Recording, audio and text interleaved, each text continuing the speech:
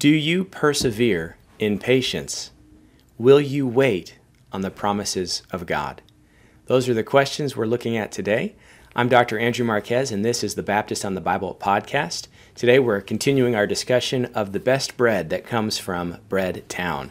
And it's a discussion really coming from the verses of O Little Town of Bethlehem. And today we're looking at verse 2, and the focus is the promises are given to the patient. Are you a patient person? So I hope that you're excited today. I hope that patience isn't a subject that challenges you. One of the things I always remember is you never want to pray for patience because the Lord might just give you the opportunity.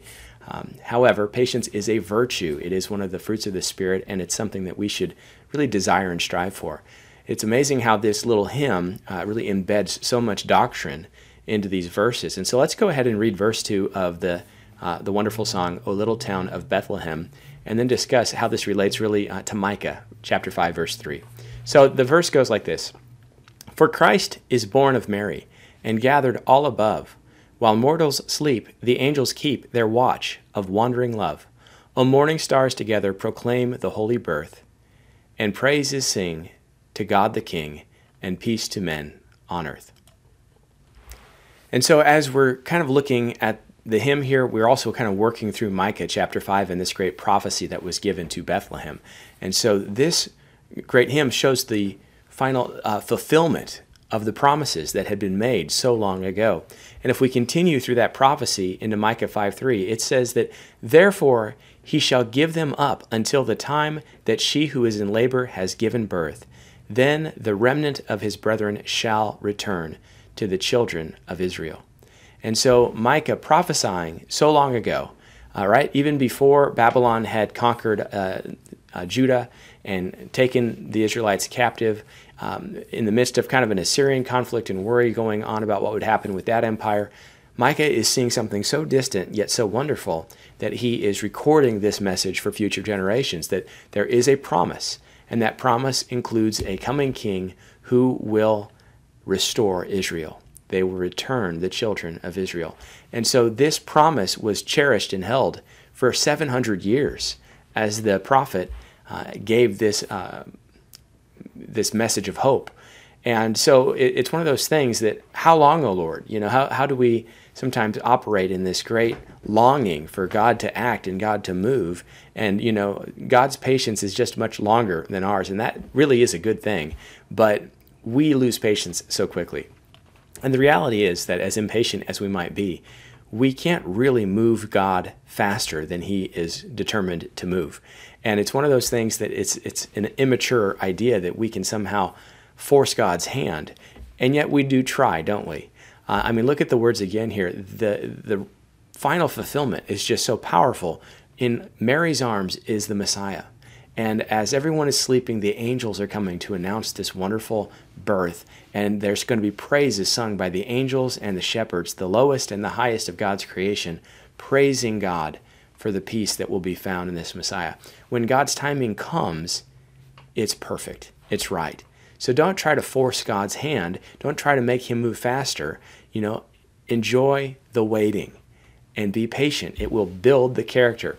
So 700 years have passed, and then this thing came. This prophecy came true.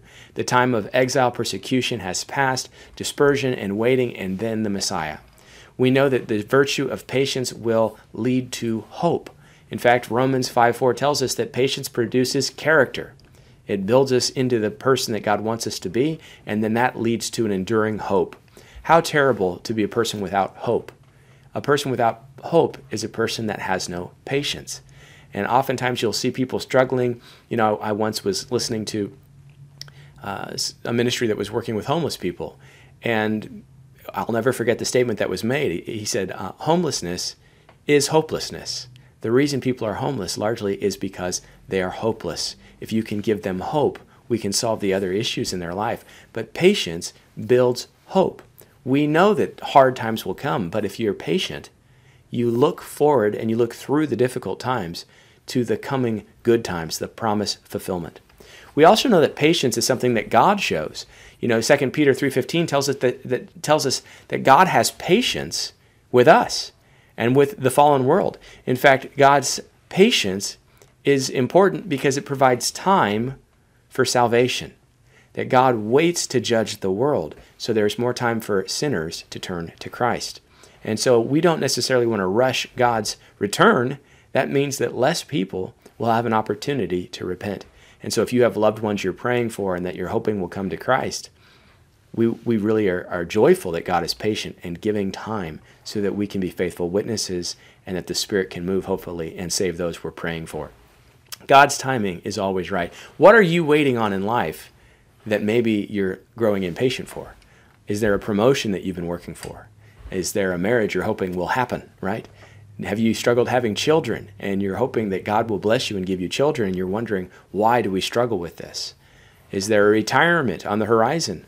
Or are you sick and ill and are just waiting for God to call you home? You know, we all get to that place, and yet God says sometimes, wait, I have a purpose that I'm working out in this waiting time.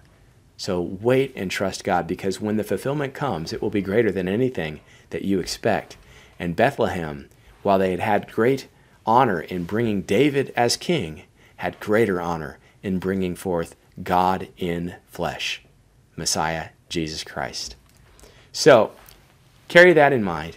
Remember this season, there was a story of the Red Ryder BB gun, the little boy that wanted the gun so badly and he just couldn't wait, and he didn't think he was going to get it, and finally he got it. And he was probably too immature for it, because he goes outside and he shoots a tree and it ricochets and breaks his glasses, and we find out that all along he really did almost shoot his eye out. We don't want to be impatient and have things come before their time. But when the right time comes, it will be so incredible beyond your imagination. I hope that encourages you today. God bless. Take care.